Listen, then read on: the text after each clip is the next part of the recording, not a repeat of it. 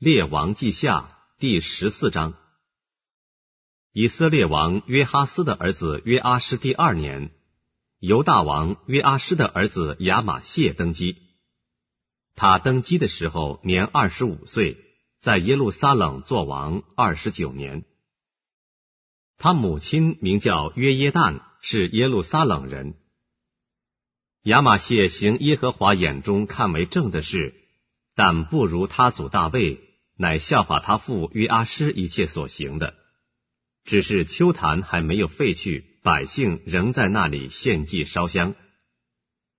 国一坚定，就把杀他父王的臣仆杀了，却没有治死杀王之人的儿子，是照摩西律法书上耶和华所吩咐的，说：不可因子杀父，也不可因父杀子，个人要为本身的罪而死。亚玛谢在延古杀了以东人1万，又攻取了希拉，改名叫约帖，直到今日。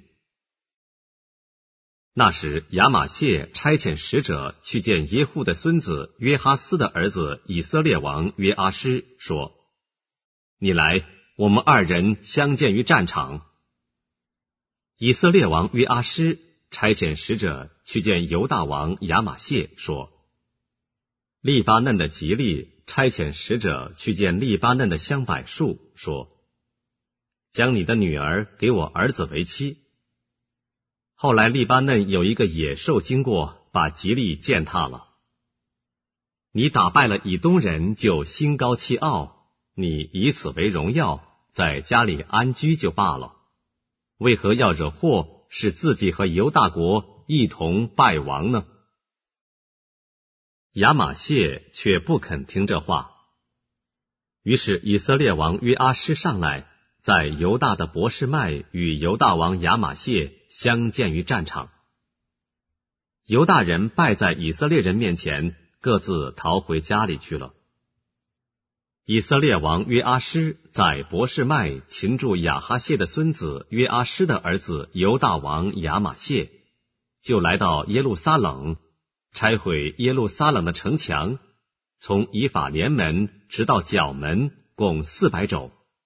又将耶和华殿里与王宫府库里所有的金银和器皿都拿了去，并带人去为质，就回撒玛利亚去了。约阿施其余所行的事和他的勇力，并与犹大王亚玛谢征战的事，都写在以色列诸王记上。约阿施与他列祖同睡，葬在撒玛利亚以色列诸王的坟地里。他儿子耶罗波安接续他做王。以色列王约哈斯的儿子约阿施死后，犹大王约阿施的儿子亚玛谢又活了15年。亚玛谢其余的事都写在犹大列王记上。耶路撒冷有人背叛亚玛谢，他就逃到拉吉，叛党却打发人到拉吉将他杀了。人就用马将他的尸首驮到耶路撒冷，葬在大卫城他列祖的坟地里。犹大众民立亚玛谢的儿子亚撒利雅接续他父作王，那时他年16岁。亚玛谢与他列祖同睡之后，亚撒利雅收回以拉他，仍归犹大，又重新修理。犹大王约阿施的儿子亚玛谢15年，以色列王约阿施的儿子耶罗波安在撒玛利亚登基，作王41年。他行耶和华眼中看为恶的事，不离开尼巴的儿子耶罗波安使以色列人陷在罪里的一切罪。他收回以色列边界之地，从哈马口直到亚拉巴海，正如耶和华以色列的神借他仆人加特西弗人亚米泰的儿子先知约拿所说的。因为耶和华看见以色列人甚是艰苦，无论困住的自由的都没有了，也无人帮助以色列人。耶和华并没有说要将以色列的名从天下涂抹，乃借约阿施的儿子耶罗波安拯救他们。